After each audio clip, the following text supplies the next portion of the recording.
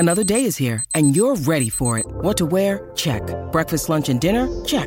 Planning for what's next and how to save for it? That's where Bank of America can help. For your financial to-dos, Bank of America has experts ready to help get you closer to your goals. Get started at one of our local financial centers or 24/7 in our mobile banking app. Find a location near you at bankofamerica.com/talktous. What would you like the power to do?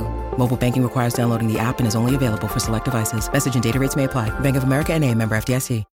This episode is brought to you by Shopify. Whether you're selling a little or a lot, Shopify helps you do your thing, however you cha-ching. From the launch your online shop stage, all the way to the we just hit 1 million orders stage. No matter what stage you're in, Shopify's there to help you grow. Sign up for a $1 per month trial period at shopify.com/special offer, all lowercase. That's shopify.com/special offer. You're listening to The Gold Derby Show on the Gold Derby Podcast Network.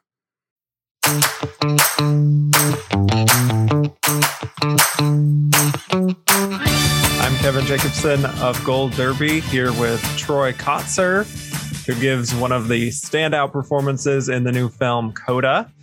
And I want to start by asking about all of this awards attention that you've received recently. You won the Gotham Award. You have other big nominations like Critics' Choice, Independent Spirit. I'm curious what you've thought of all this attention, and actually also how your character of Frank would feel about getting this kind of attention.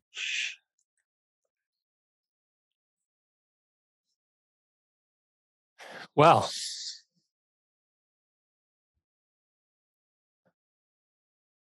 when I first got the role, I thought I'm just going to give it my best.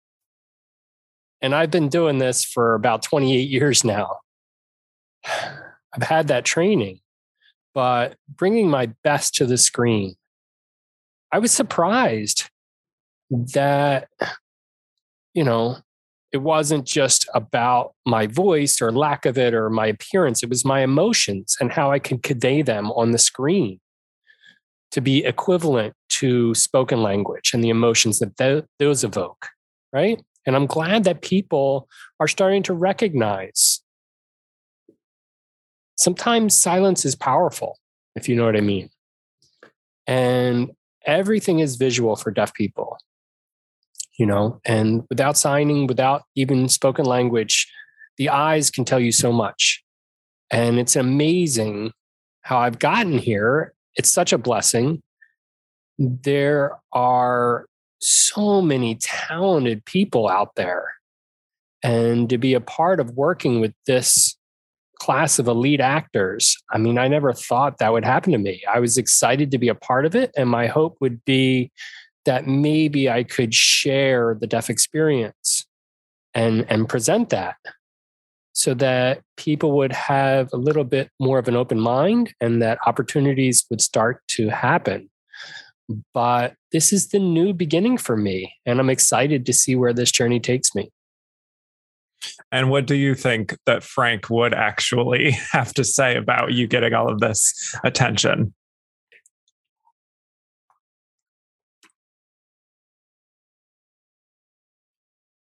I think that's funny you ask. I'm from Arizona. There's no ocean to speak of. Mm-hmm. And I'd never seen a whale before. And it was so transformational to transition to Frank being in another state where there is an ocean. And I was able to see a whale and various fish and be part of having a fisherman industry. And we trained for 2 weeks before we even started shooting. And that helped me to grow into character. And the costume, right? These heavy clothes, these big boots, the heavy gloves. It's not easy to sign that in that kind of a costume. So we had to figure that out and how to use the equipment. Oh yeah, we need this one, the stick with the spike on it, the hammer, and all of that became fluid. And trying to use FSL, fishing sign language, right? To use their lingo and develop that and grow into character to develop Frank. And then also we socialized with real fishermen on a daily basis. And their schedule was so odd. They get up 2-3 o'clock in the morning and start working through the night because that's the best time to catch the fish. That's where you'll get the best returns. And then when you're done at 9 or 10 o'clock, that's bar time, right? Even though it's in the morning. And I was not used to that. And, most people go to the bar in the evening, but not in the morning. So that was a little bit unsettling, but that influenced me so that, for 30 days, that's who Frank was. And then after I left, I did struggle to disconnect from the character and the schedule. And it took me about 6 months till I finally shaved my beard. I wasn't even ready to let go of that. I do miss Frank as a character. Yeah, I can see why. And I also want to talk about some of your cast members here, starting with Marlee Matlin, who plays Frank's wife, Jackie. What did the two of you agree on as the right approach for how to play the scenes between the two of you where you just can't get enough of each other?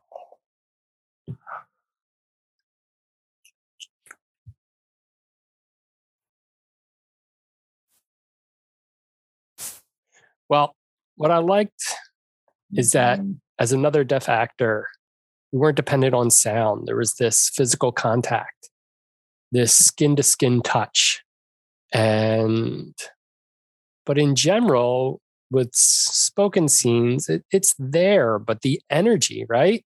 You want that affection. And there was Jackie. And we were always horny for each other. And it didn't matter if we were making a lot of noise, right? We forgot that Ruby, a damn hearing kid, can hear what's going on in the next room. If you know what I mean. Oh, yeah. Well, there's also, Daniel Durant, who plays your son, and the two of you spend so much time together as a pair also. Did you find in any way that you were inhabiting a kind of fatherly role for him on set?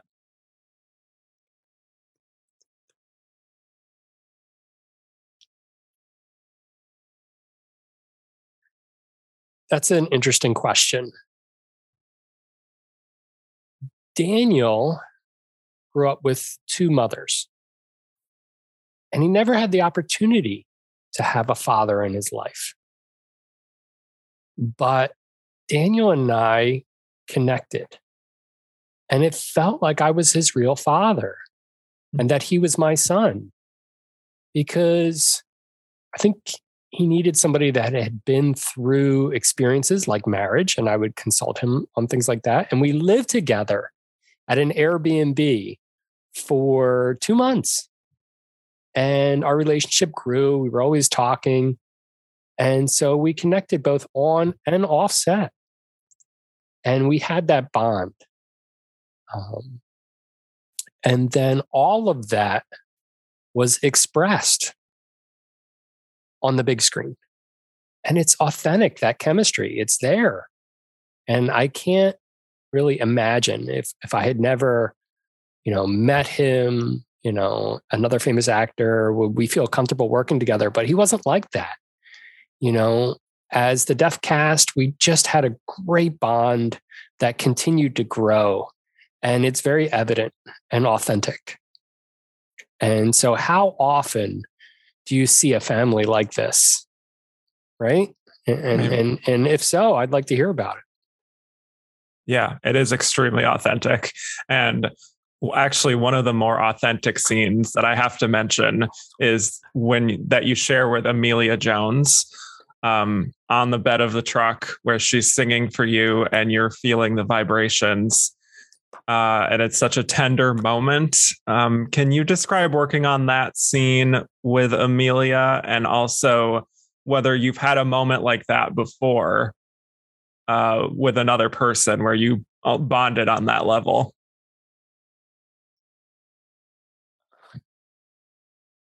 I can remember it distinctly with my real life daughter. And then with Amelia, it was the same dynamic. They're about the same age. And I can remember when my daughter was 6, and it was the first time she sang for me, and I just sat there.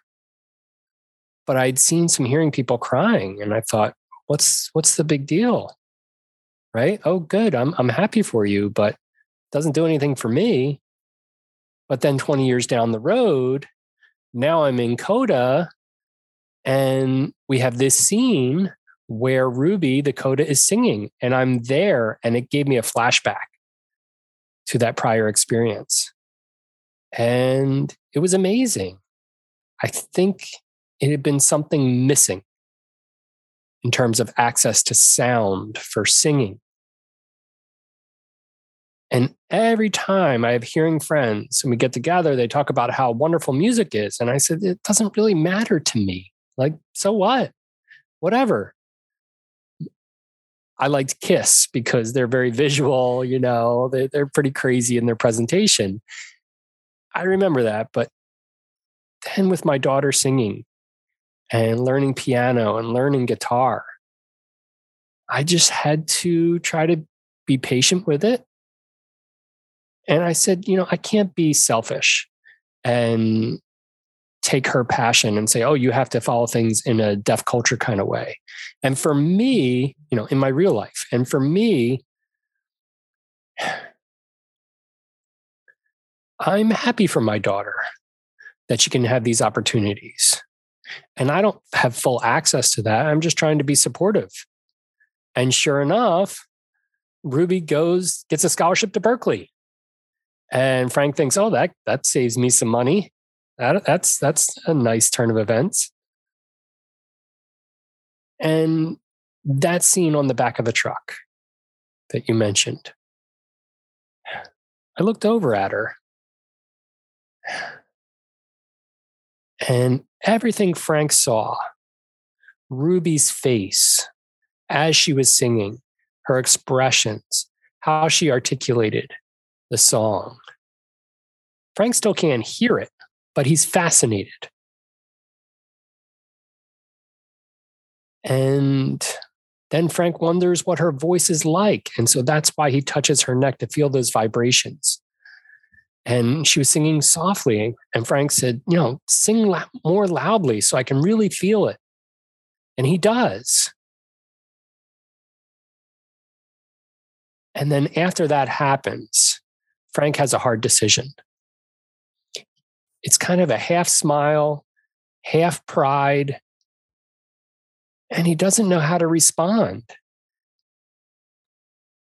And he's wondering how Jackie feels. And it's a hard decision.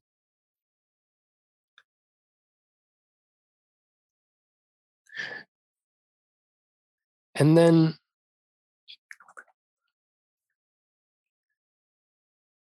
I want to let the audience at that point make their own interpretation of things. You have this eye contact without saying anything, without using your voice, without signing. The audience can see that tender moment between the father and the daughter as they lock eyes. And to take that in, that's what we wanted to present, and let the audience come to their own conclusions. If you read a poem, there are so many different interpretations, if you know what I mean. Yeah, that's right. And every time I've watched this film, which is a few times now, I cry every time. So a job well done between the two of you on that scene. And I've also heard that, there's a lot of... Thank you. Yes. I've heard there's a lot of improv on the set, especially from you. And you have so many great little moments. I love that Frank just doesn't really care what other people think. Did you have a favorite Frank moment or something he says or does that you came up with personally that you're proud of?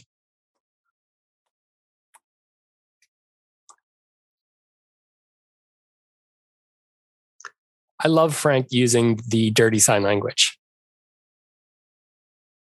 And so my question is then, is the hearing audience ready to see our graphic language? Look,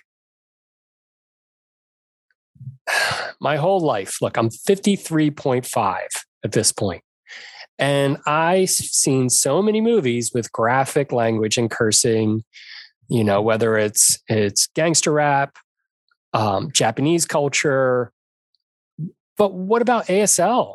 Where's our use of dirty language? And I said to myself, finally, it's about time that I can show some dirty sign language on the big screen. But are you ready for it? Is the question. Well, I was very ready for it. I'll say that. Well, there you go. Yes. That's good.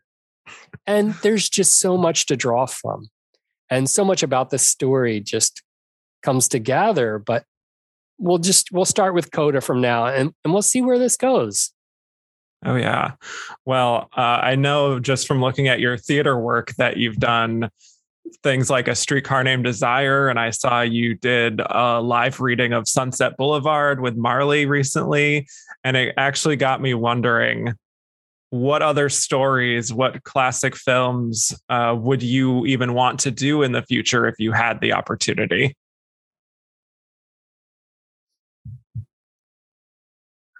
It's interesting you asked, because growing up, I had all these dreams. And then I realized after years that I had all these roadblocks because everybody was so focused on sound and music and background noise and things like that. And I didn't have access to that. I'm visual. And for years, since the 1930s, back then they did silent films, Charlie Chaplin, and they had subtitles, and the hearing and deaf audience members had equal access to everything that was happening. And then after they added sound to movies, at that point, that's where the deaf and hearing audience became divided for years, decades. And then, finally there were subtitles or captions and all that BS, pardon my language. And then here we have Coda. And finally, we get the chance to have the hearing and deaf worlds come together in what had been missing for all those years and have that shared experience. And I feel like with Coda, it's bringing people together again with a common experience, if you know what I'm talking about. Absolutely. Absolutely. Well, I'm curious now, having had the success of Coda, what kind of opportunities are you looking for moving forward? Do you want to do more film and TV? Do you want to go back to theater? What is the future for Troy Kotsur?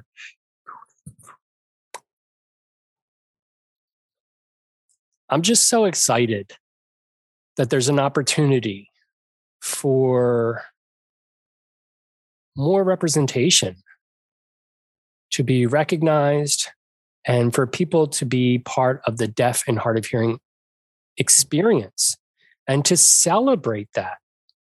I think this lends to that. And then to increase the knowledge and understanding of sign language that has been overlooked for so long. Really, everyone, including you, is very reliant on the acoustics, but you forget about the visual aspects. And sign language has been around for over 200 years now, American Sign Language. And this is what we've been waiting for. And now with Coda, this is a wonderful opportunity to try to enhance the awareness of diverse communities. And if you have a family member, a cousin, or an uncle or an aunt that happens to be born deaf, if you know and you've seen Coda, then you know how to best communicate with them. Do you know what I mean? Mm-hmm. Absolutely. And I think you are definitely opening up a lot of eyes with this. For those of you watching, subscribe for more interviews and go to goldderby.com to make your Oscar predictions. Troy, congrats on this film and your nominations. And thank you so much for your time. For all things Hollywood competition and award season, head to goldderby.com and follow us on social media @goldderby.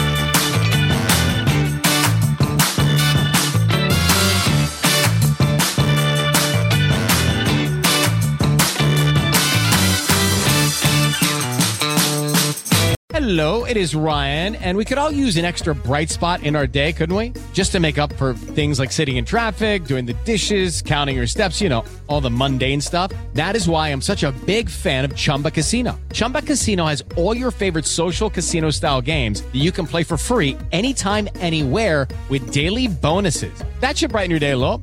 Actually, a lot. So sign up now at ChumbaCasino.com. That's ChumbaCasino.com. No purchase necessary. VGW Group. Void where prohibited by law. See terms and conditions. 18+.